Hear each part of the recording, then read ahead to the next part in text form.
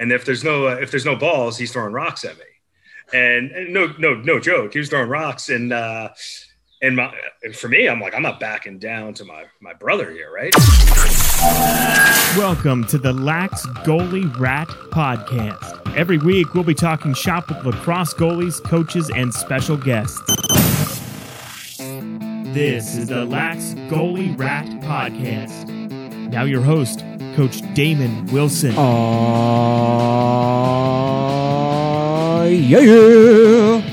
Ladies and gentlemen, goalies from around the world, welcome to another episode of the Lax Goalie Rat Podcast. I am your host, Coach Damon, and on this show, it is my job to track down the best goalies, the best coaches, best trainers in our sport, interview them, and tease out the details of what makes them so great. What are the mindsets that they have? What are the drills that they do? How do they think about this position?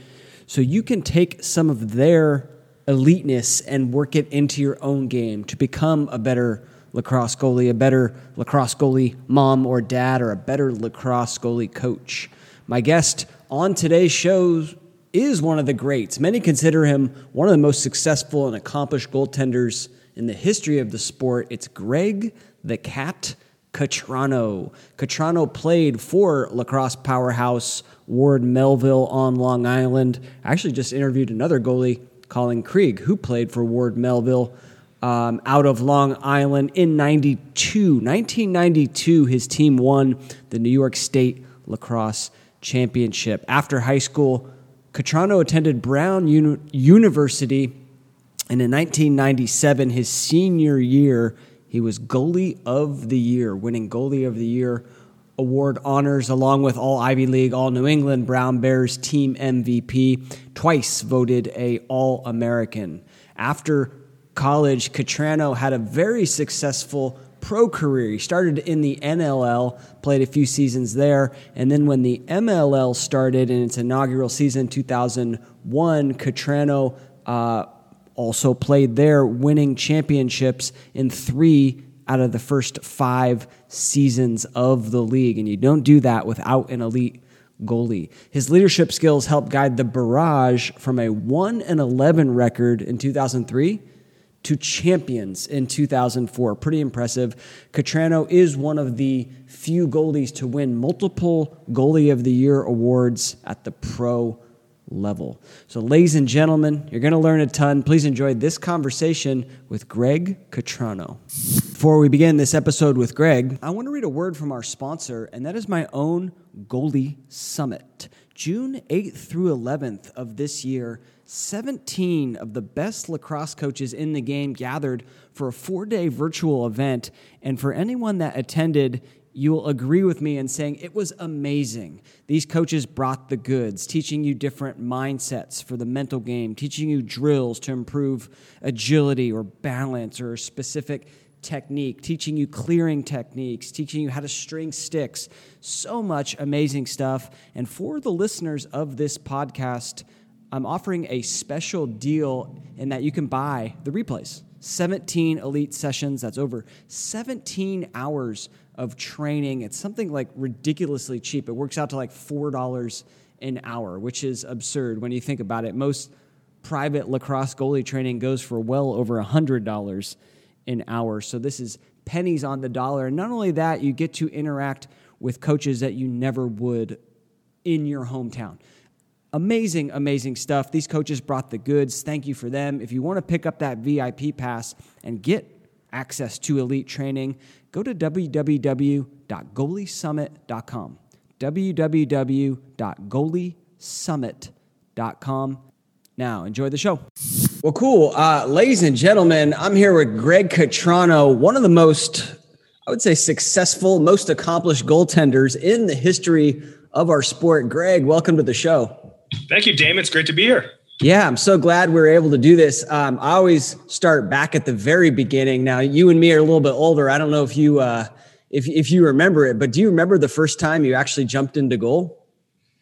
I actually do. I was 8 years old. I remember my father needed a goalie for a game. He was the coach. So, and I guess one of the goalies didn't show up to play. And, you know, my dad's the coach. He wasn't going to throw someone else's son in the goal.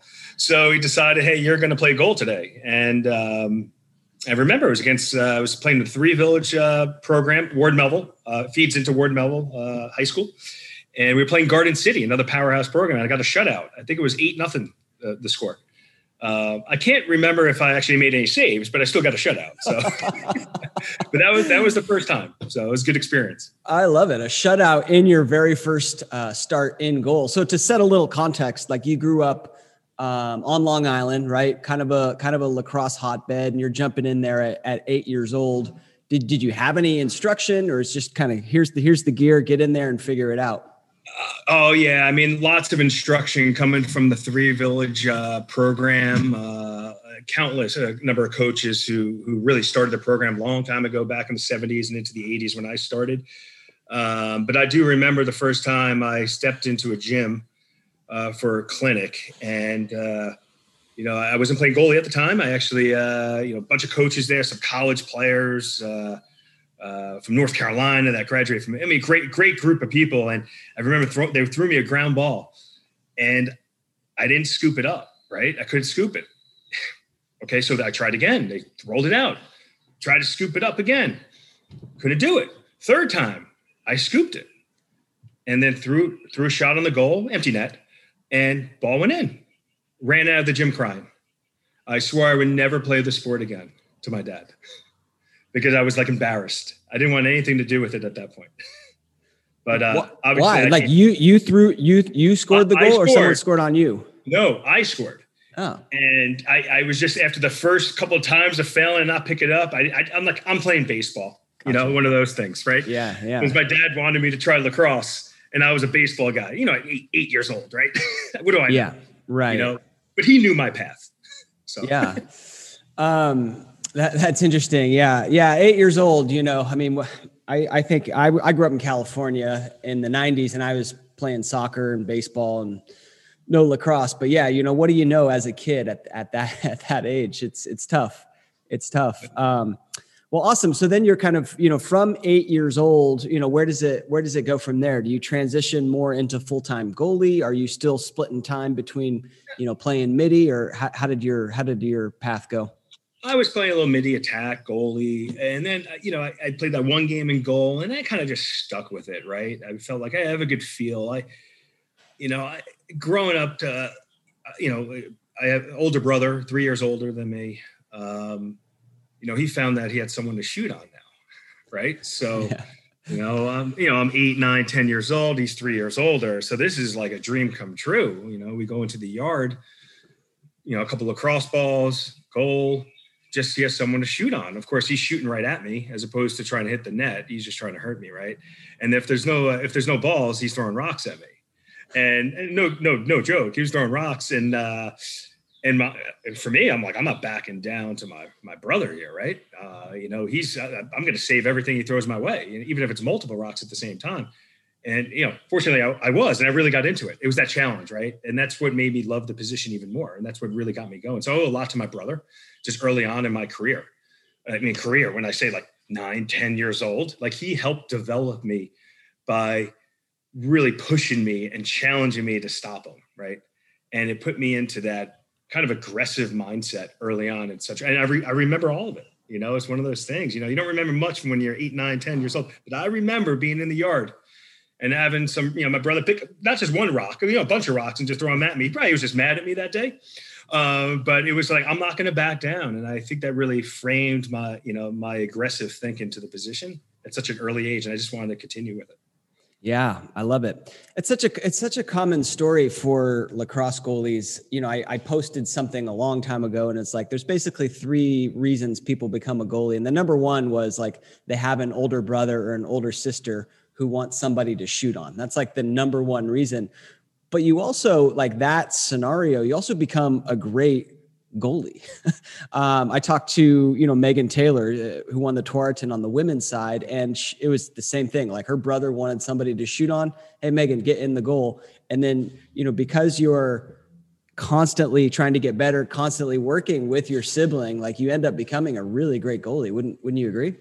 I would 100% agree with that. Yeah. Like I said, if it wasn't for my brother, I honestly, I credit him with everything. If it wasn't for him and just countless days being in the yard, challenging me, for hours, I probably wouldn't have lasted as a goalie. Honestly, I think I might've played another position. I loved the sport back then, even, 10, 11, I was still in love with the sport at that point, but I probably would not have played goalie.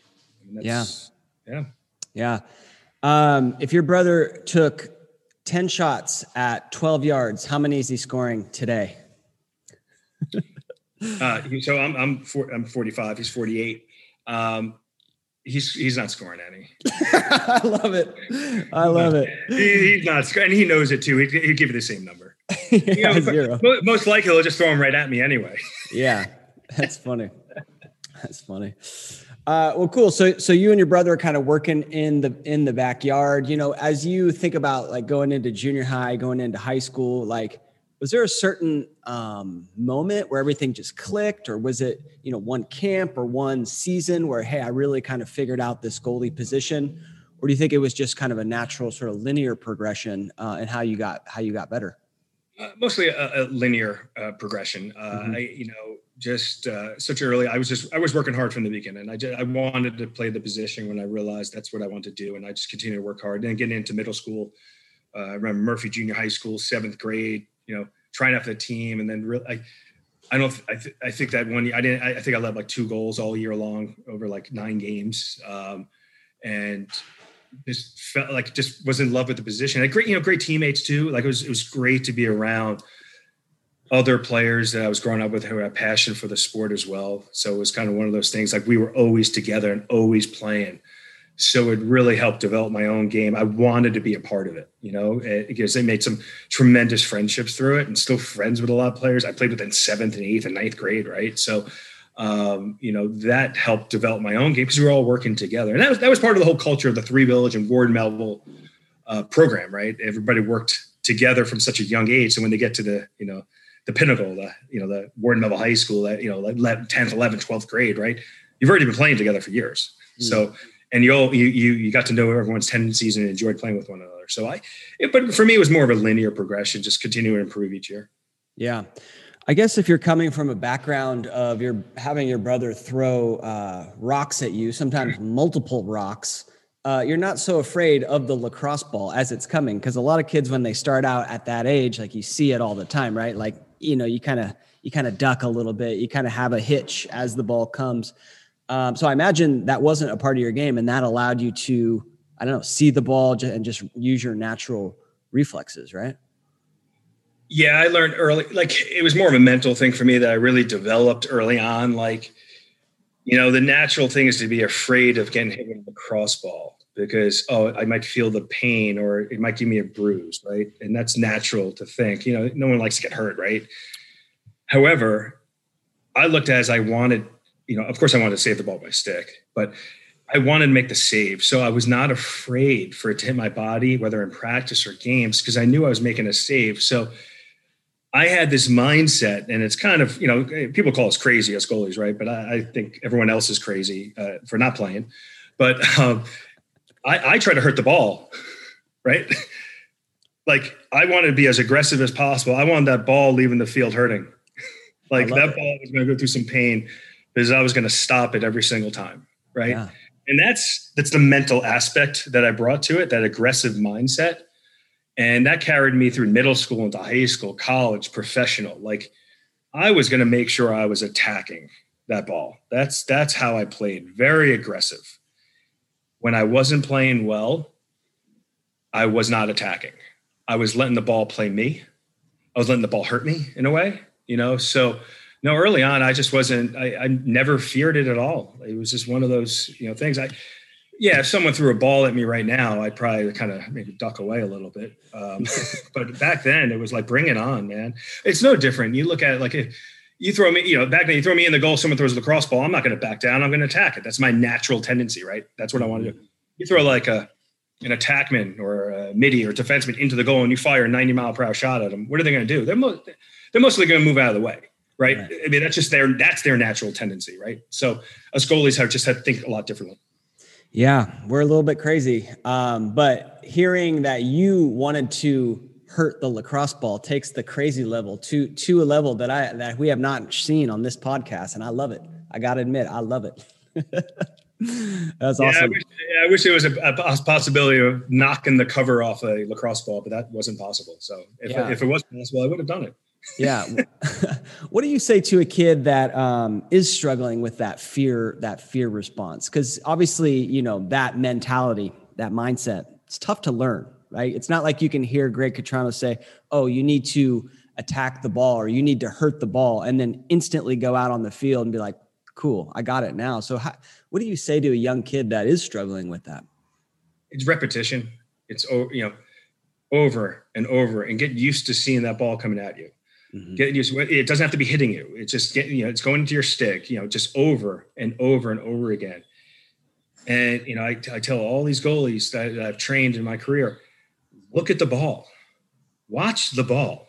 Okay. If you watch the ball, it will look bigger. Okay. And it will look bigger to you. It'll move slower.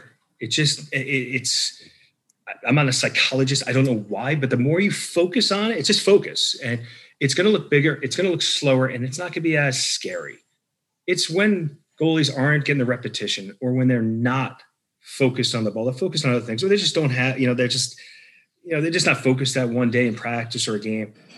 That's when the ball seems to be moving a lot faster. Mm-hmm. Goalies playing more back on their heels, just not seeing the ball. And, it's one of those things. Oh, I didn't see the ball today. Well, you know why you didn't see it? Because you weren't looking at it. It's pretty simple, right? I mean, that's how, why did it look so big? Well, because you were looking at it. That's it. It takes that focus, but it's repetition over and over and over again. And you start to see it. It just becomes natural to you. Like the example I gave with the attackman. If they're not seeing the ball coming at them, thousands and thousands of times, they're just going to jump out of the way. They're going to be afraid. But if they would have seen it over and over, their natural reaction would be, oh, I want to try to stop it. I won't be as afraid, right?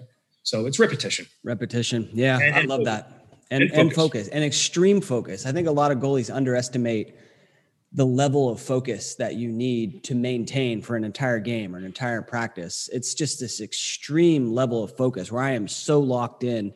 And like you said, the moment you start thinking about, the cute girls or what I got to do at school or what I got, anything else besides focusing on that ball is the moment when those shots, like you said, start to pick up 10 to 12 miles per hour. They start to seem faster and you're not seeing it. So it's just this extreme level of focus.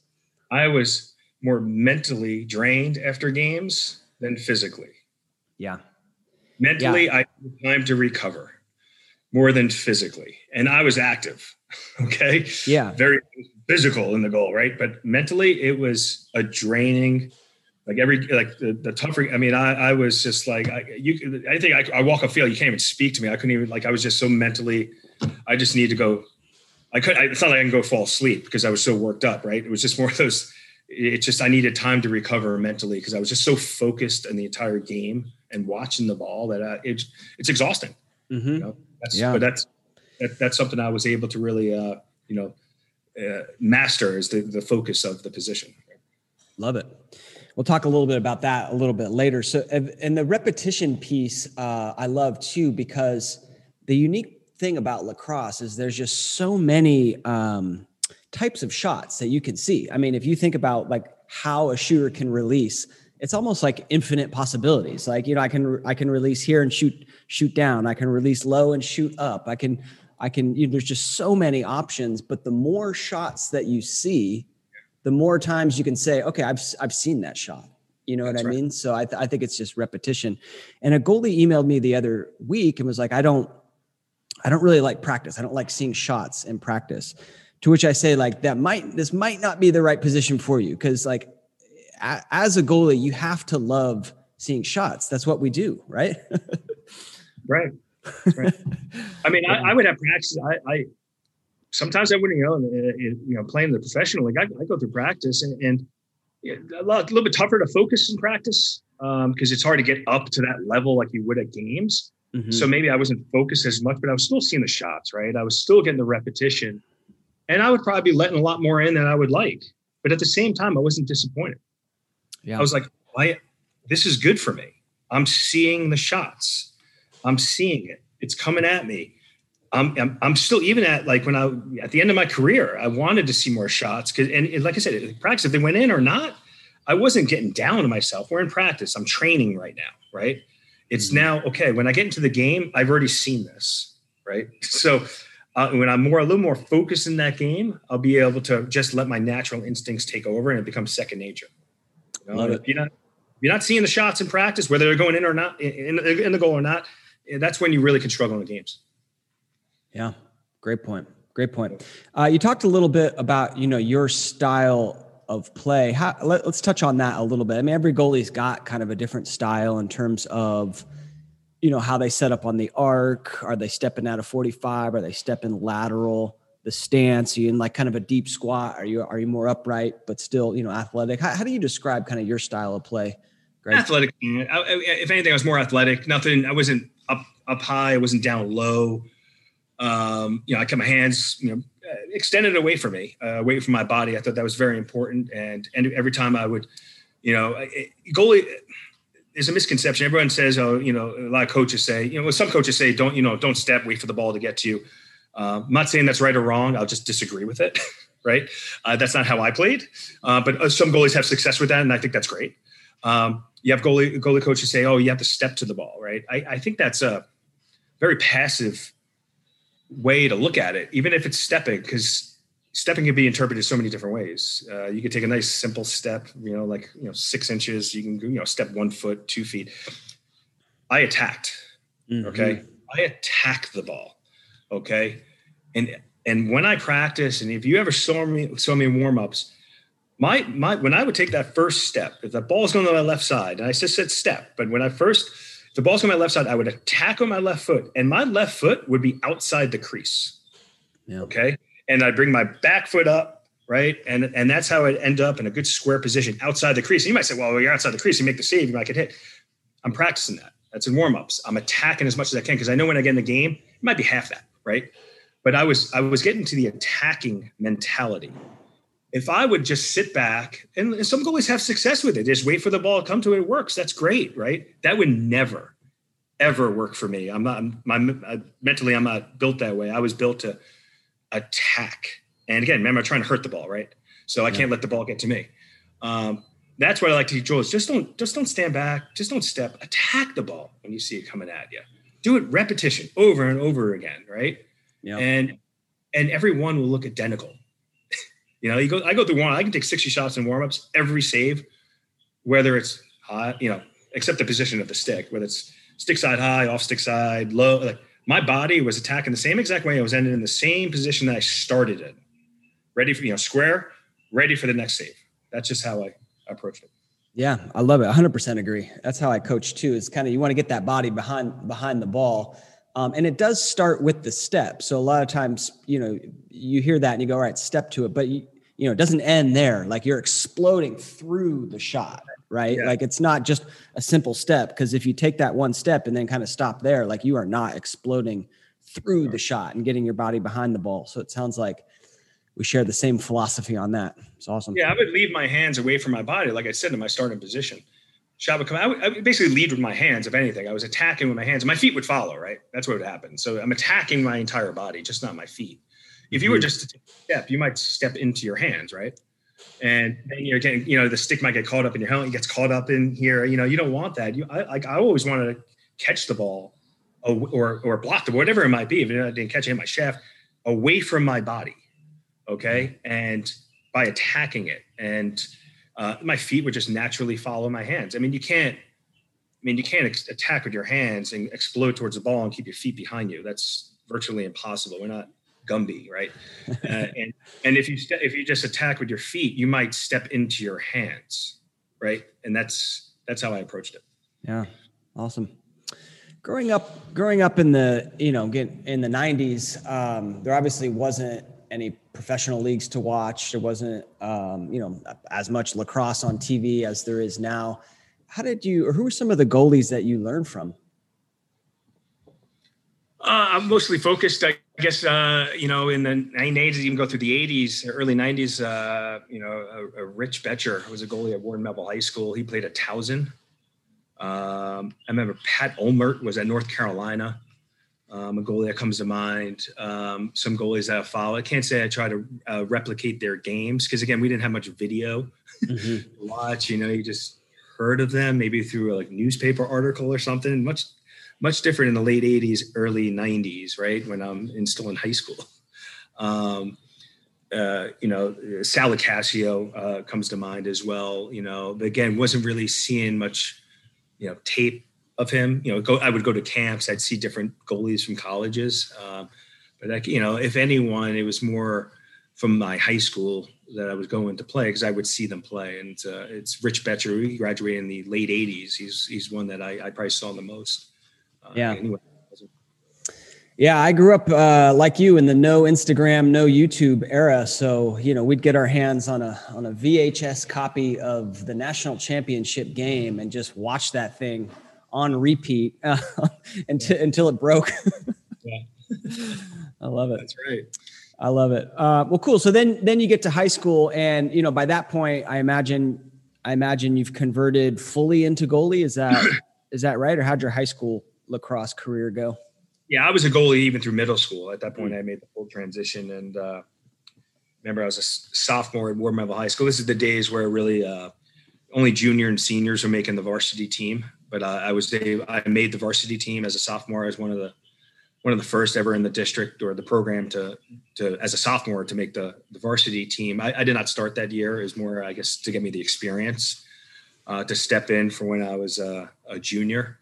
And the junior team we had won the state championship. Very talented team. We were awesome. I think it was.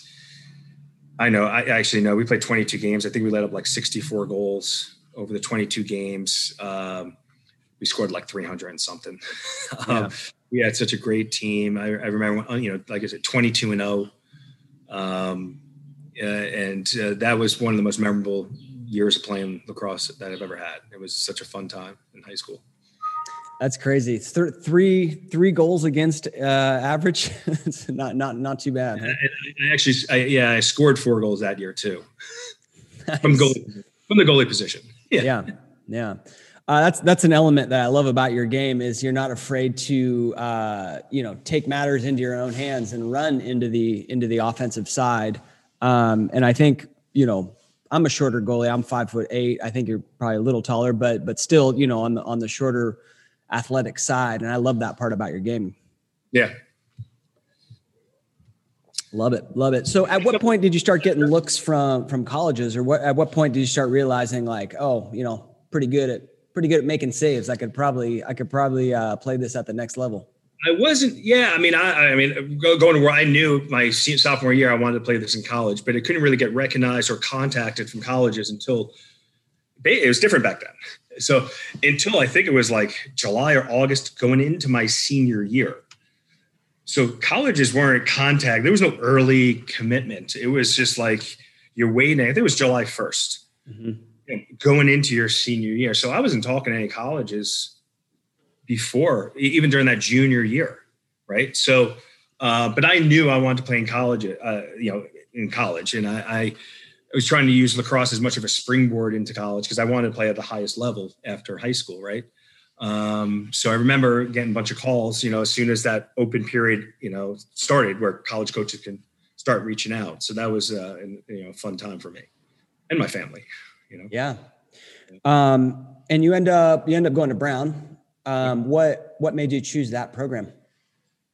So I narrowed it down, early. Well, after going through the recruiting process, I remember I narrowed it down to Brown, Princeton, Loyola, UNC, and UVA. So, all right, I had 5 really good schools that I narrowed it down to play lacrosse at. And UNC was a team I rooted for my entire junior high and high school career. So that was nice. But I then fell into wow, I have a really good opportunity. And it's nothing against any other schools. So I have an opportunity to go in an Ivy League school, get an Ivy League education.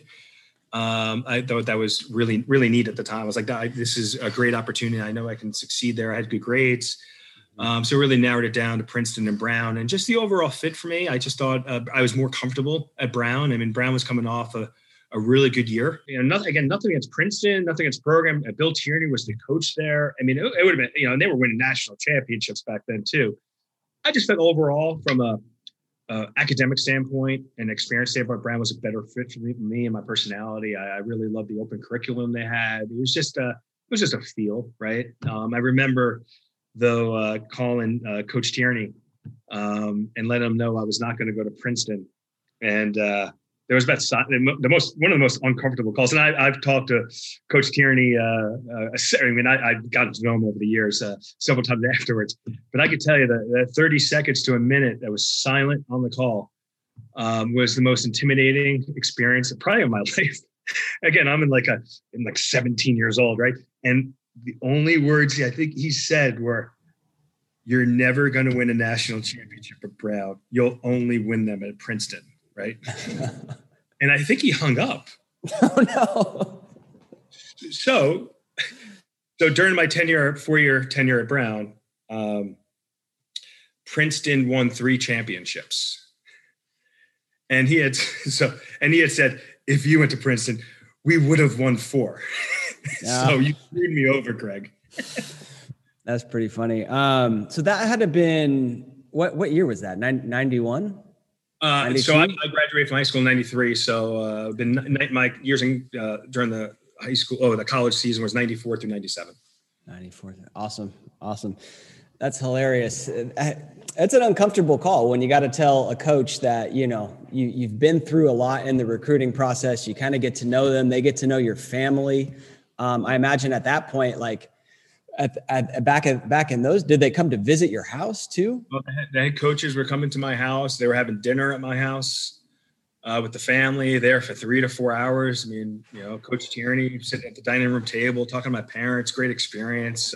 Dom Starger, when he was at Virginia, he was sitting at the table. Peter Lasagna, Brown, he was there as well. It was just, amazing experience to go through that. So you really get to know them on more of a personal level. So it makes that call to say, I'm not going to be attending your school much tougher, but it's really tough with Coach Tierney, Yeah. And I dreaded the call, and it was, he made me feel that. Yeah. But I still made the right choice. So I knew I made the right choice, and that was it. Yeah. I mean, talking about that, a lot of kids, stress about the recruiting process. And at the end of the day, like, you know what, if you went to Princeton, you probably would have had a great experience, right? I mean, you went to Brown, you had a great experience. At the end of the day, like being able to play this great game and getting an elite education, you're doing great, right? So, I think a lot of people panic about like, oh, I'm not getting looks at these schools. I'm not getting looks at that schools. And a lot of my advice is just like, calm down, keep working hard, and it's going to pan out. Like you're going to end up in a great spot. Yeah. And it's just the beginning of our lives and our careers, right? It's not the end all be all if you don't get to play for the NCAA team that you've dreamt of playing for, right? It's the entire experience of going through it. And wherever you're recruited or wherever you wind up going, you make it the right experience, right? You go in with an open mindset. This is the best. This is what I'm doing, and I'm going to make the best of it, right? And I'm going to flourish here, right? And I'm going to work hard. This is where I want to be. And it's meant to happen that way. It's when, some people, I'm just going to fall back and go to that school. Like that's just I don't think that's a good attitude, right? It's going open mind. You're not always going to get recruited by the schools you want to go to, and that's okay. There's a place for all of us. Yeah. So you get to Brown, and I imagine, now that you're playing at the next level, it's a little bit faster, a little bit quicker. Did you, adjust your goalie game once you got to Brown? Yeah, I think that's the year I really started. I got into my freshman year. I played behind Jay Stolford, who was a second-team All-American in 1994. Awesome, talented goalie. So I was able to learn underneath him. Mm-hmm. Everything was a little bit faster, so I had to adjust my game based on that. And then my sophomore year, I started, a few games, and I was still trying to get a grasp of the position in the college level. It's again a lot faster, and I wound up getting benched one game. And then I was no longer the starter. I was a sophomore. There's a junior that was playing ahead of me. Then at that time, so he started like 5 straight games, and it was during that moment when I was on the bench, because this is the first time in my career where I didn't like I didn't start my freshman year because there was there was already an All-American starter. But it was the first time in my career where, well, I could start, but I'm not, right? So how do I learn from this experience right now, right? While I'm not playing. And the one thing I learned is, one, you got to just always, no matter what position you're in, whether you're on the bench playing, you're the same type of teammate, right? You got to keep an open mindset. You got to support your team and cheer on the other goalie, but always be ready, right? Be ready. We all get knocked down, right? We all have to get back up. And it's what we do when we get back up, right? It's really what we do when we're down, more importantly. Do we just sulk in a corner? Do we just not get up, right? Like, I knew there was going to be an opportunity for me. So I just put myself into the right mindset, support my team, and just be ready to go. And I remember, the other goalie, he was struggling in what turned out to be the Ivy League championship game. It was different back then. We didn't have a championship. It was just a 6-game season. Mm-hmm. We were playing Cornell, and whoever won would win the Ivy League championship. And he wound up getting taken out in the first quarter. And the coach was like, "You're going back in." And I'm like, here's my shot. So it's what I've done the last 5 games to prepare me for this, right? Keep it that open mindset, being ready to go at all times. And I had one of my best games in my college career. And it's funny. I wound up scoring the game-winning goal as a goalie. Yeah, I love it. In the Ivy League championship. And from that point on, I learned so much about facing that adversity that I had faced, of being, benched. We all face different things in lives in our career, but that was pretty like, wow, that's pretty adverse for me. But it's battling through that and keeping the right mindset. And then I wound up taking that over, like in any game I approach. Hey, you're going to have tough games, bounce back. You're going to have tough days in life, bounce back, right? And from that point on, I was able then just to run with my game from then on. Wow, love it. Great story. Great story. So you mentioned being ready, kind of as like a key theme there. If a goalie is, the number 2 guy or on the bench, just always be ready. What does practical wise, what does that look like for you? Are you taking shots outside of practice? Is it more of like a mindset thing? How do you get ready? Honestly, it was more of a mindset. I approached the practices and extra practice the same way as when I was a starter. It's not like I practiced more or less. I didn't try to obsess over it. It was like, I'm just going to keep working hard, because I was already working hard in practice. So I already knew that. And so I knew, getting extra repetitions could be good, but I also had to make sure I was mentally strong through all of it, saying, okay, just continue to work hard in your practice with your teammates. Continue to do it. Do not get down. Do not put your head down. Do not lose that focus. And that was the toughest part of it, right? Because again, you're down, right? You're like, in a way, like I used to be the starter, now I'm not, but I didn't let that bother me, right? It was adversity for me, but I was like, I'm not going to let this bother me. I'm going to be ready. And it was more of the mental side of things. And it's no different than having a bad game. You have to bounce back. And it's, going out, having a bad game, and then, if you're an attack and having a bad game and then go shoot on a goal, a couple hundred times after the game, might not make you better the next game. But if you just like, okay, I had a bad game. What did I do right? What did I do wrong? And mentally handle it and say, okay, let me get to the next game. It's a fresh game again. And approaching, I've been working hard. You'll probably bounce back a lot faster. Totally. Yeah. I had a sports psychologist on the podcast, and he said this great little phrase, which is it's not about the setback, it's about the comeback.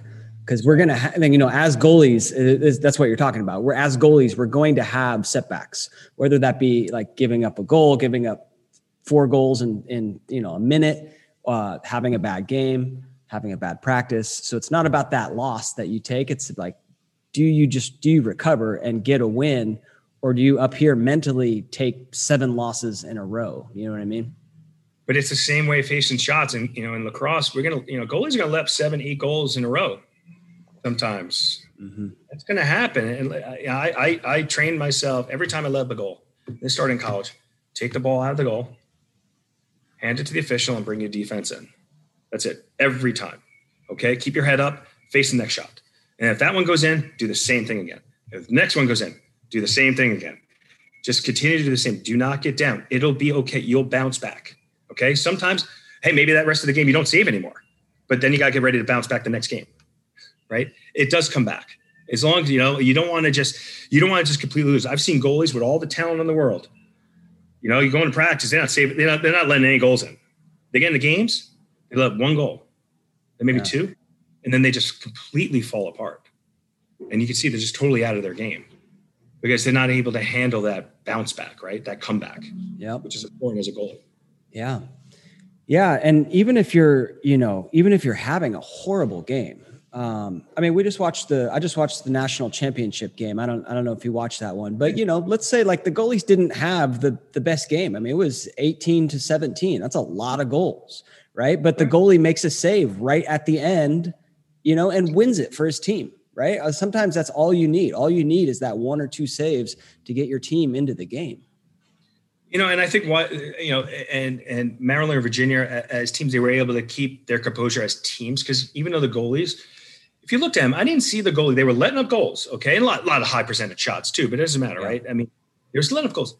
But if you looked at them, I didn't see them getting down on themselves. I saw them keeping their heads up. And I saw them being leaders out there in the field. And that's important because not only is it good for their own mindset in the game, but it's what they're telling their teammates as well. Like, hey, you can trust me still, right? Like, I trust you trust me in the goal.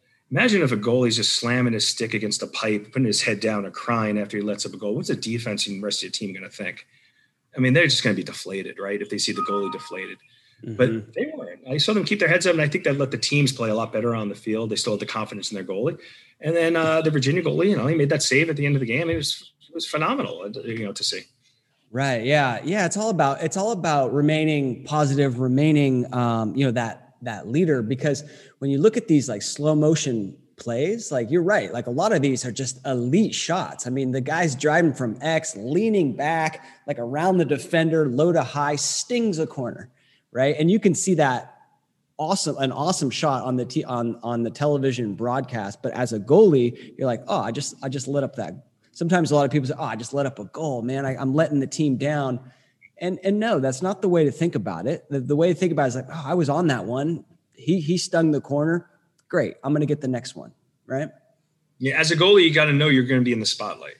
And if you're going to play in the position, you're going to fail at times. You're going to let up goals. You're going to lose games. You have to accept that. You have to accept that before you can even be a successful goalie. You have to fail. You have to let up goals. And if you're not letting up goals in practice and you're not failing, you're going to struggle later on in your career. Listen, I was fortunate enough early on where like I told you, I was getting shutouts and not letting up many goals, but I never let it bother me, and it helped develop me still because I always, I realized, okay, I'm going to let up shots, but I just got to keep a positive attitude and really face the next shot and just go to make that save. But it takes a certain mental aptitude to be able to handle the goalie position. You just got to accept what it is. You're going to fail. Yeah. And you got to be comfortable with that. And you almost got to embrace it. You almost got to embrace that challenge, because if you don't have challenges in your life, like if you just go through getting shutouts every game or playing for the best teams, like you're never going to grow as a goalie or as a person. Right. So when that challenge comes, when you got benched, right, it's that time like, great, this is awesome. This is my chance to overcome this challenge. And at the end of it, I'm going to be a better goalie and I'm going to be a better man. That's right. Yeah. 100%. I totally agree with that. Love that. You mentioned the mental part of the game. So much of what we do, and we've touched on it in this chat, like so much of what we do as goalies is up here, is the mental game. What, when you think about mental toughness, Greg, how do you think about it? How do you teach goalies to be mentally tough? It's one of the toughest things to teach goalies, but it's constantly reminding them, when you're working with goalies, that it's okay to fail. It's okay to let up shots. It's okay to let up goal. It's okay. It's that, just constantly reminding them of it. And I think that's important because some goalies just can't accept it. And I think they need to hear it over and over again. And that's important for them to be, start being mentally, tougher. For me, I mean, I don't want to say I was born with it, but I was developed too from just being, tougher, as I said earlier, with playing against my older brother. He helped develop my mental toughness, right? And being able to face it. And, if he did score, which is probably pretty rare, like I wouldn't let that bother me because I'd be ready for the next one. And it helped develop me early on. But it's really constantly reminding, hey, it's okay. It's okay to let up a goal. Your form's good. Your technique's good. It's going to come. It's going to come. Don't get frustrated, and that's hard. It's hard for a goalie to grasp because probably a majority of them don't grasp it. Unfortunately, you see a lot of goalies with all the talent, physical talent. They just, they get into that spotlight and they let goals and they can handle it.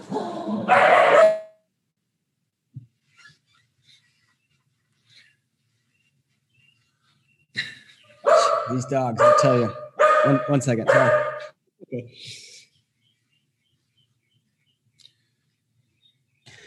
Got to get myself another office here.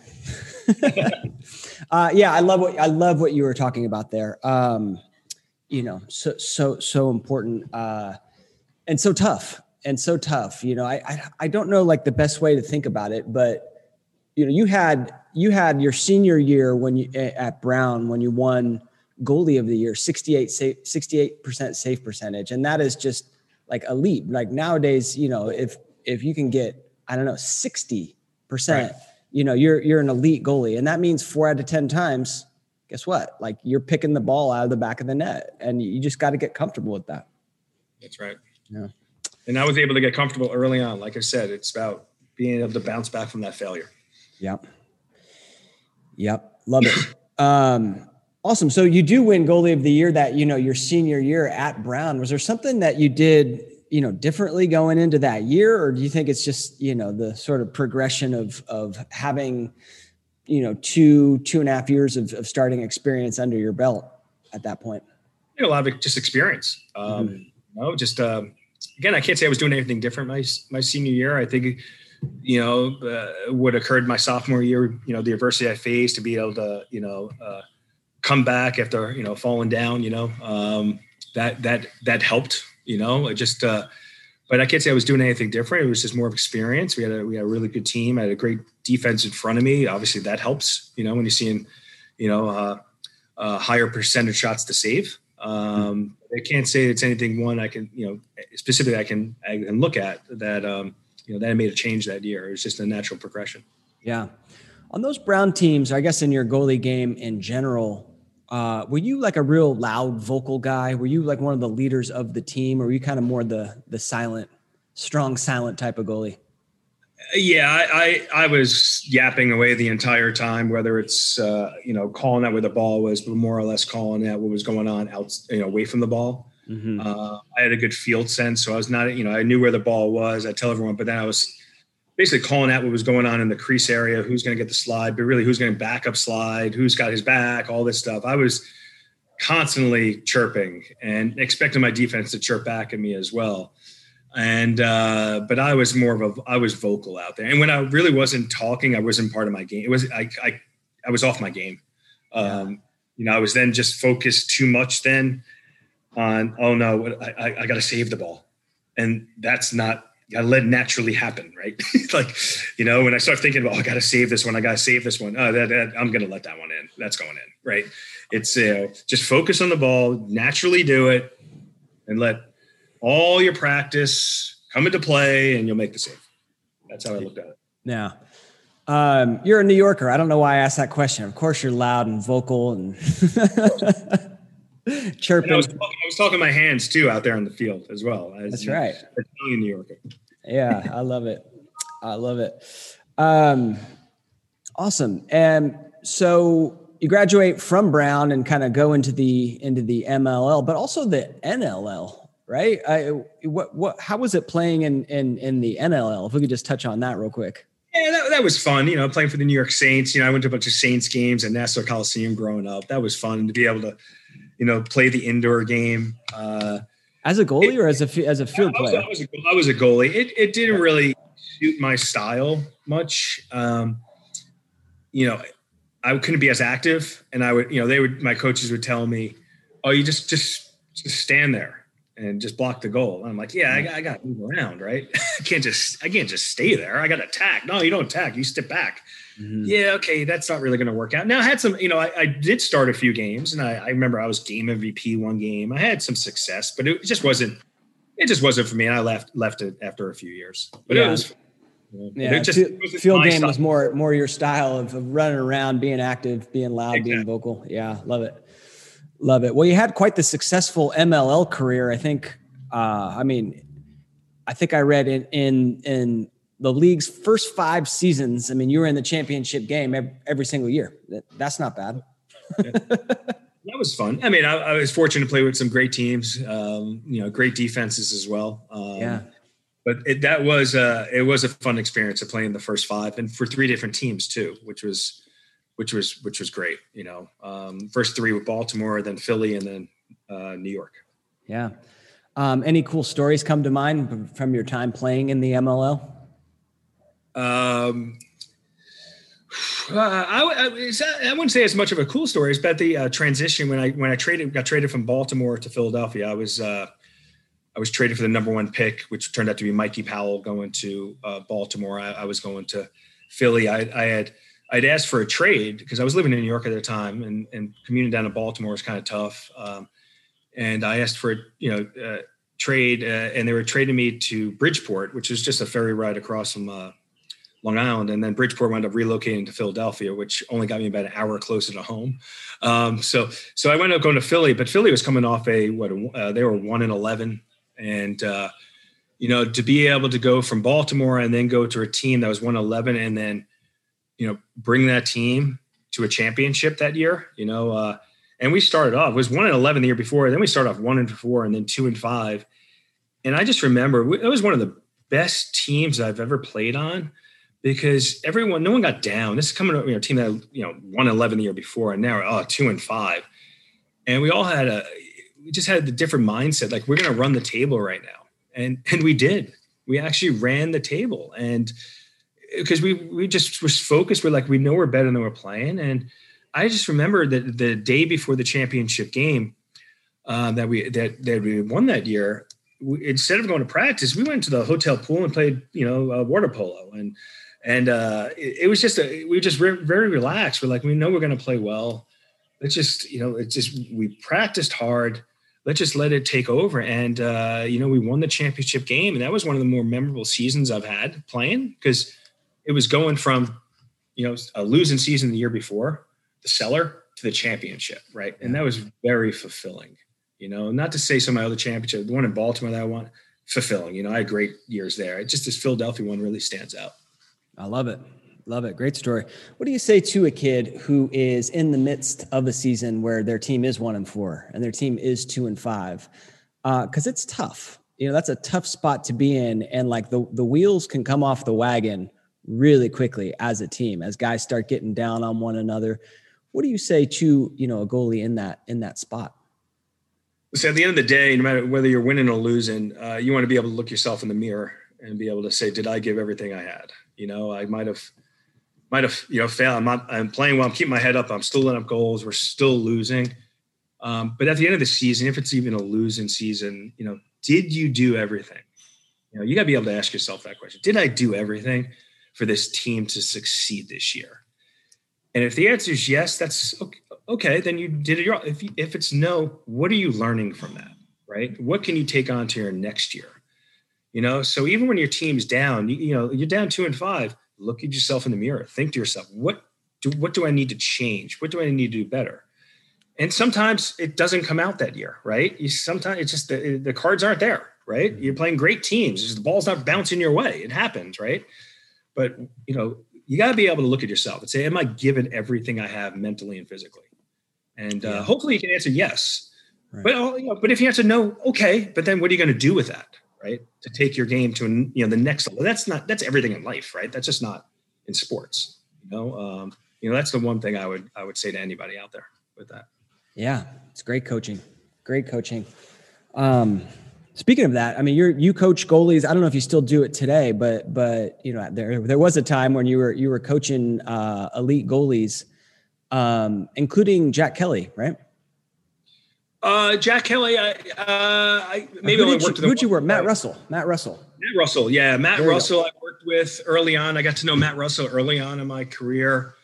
Obviously All-American, first team, one of the most talented goalies in the history of the game at Navy. Mm-hmm. I got to know Matt really well. I also had the privilege of working with Logan Shamblin at Detroit Mercy. He just graduated from Detroit Mercy, Division I program. I think he was a 3-year starter there. A bunch of all conference roles. He phenomenal and talented goalie. Worked with him while we lived in Michigan. He lived in Michigan together. Got to know him pretty well. And I worked with plenty of other goalies out there. I'm actually going to see an old college buddy this weekend. He runs a program in North Carolina. I'm going to work with some of his goalies this Saturday. So I still get out there when I can. It's not as often as I would like. But I love working with goalies. Yeah, I love it. So when you were working with Matt Russell, who I've had on the show, by the way, awesome guy. When you were working with him, what kind of, is it more technique? Like or are you working on the mental side? Like what's your style of coaching goalies? How do you go about doing that? It was a little bit different. I like to lean more on the mental side of things, if anything else, because not everyone, like we said, there are going to be goalies who attack more and might sit back.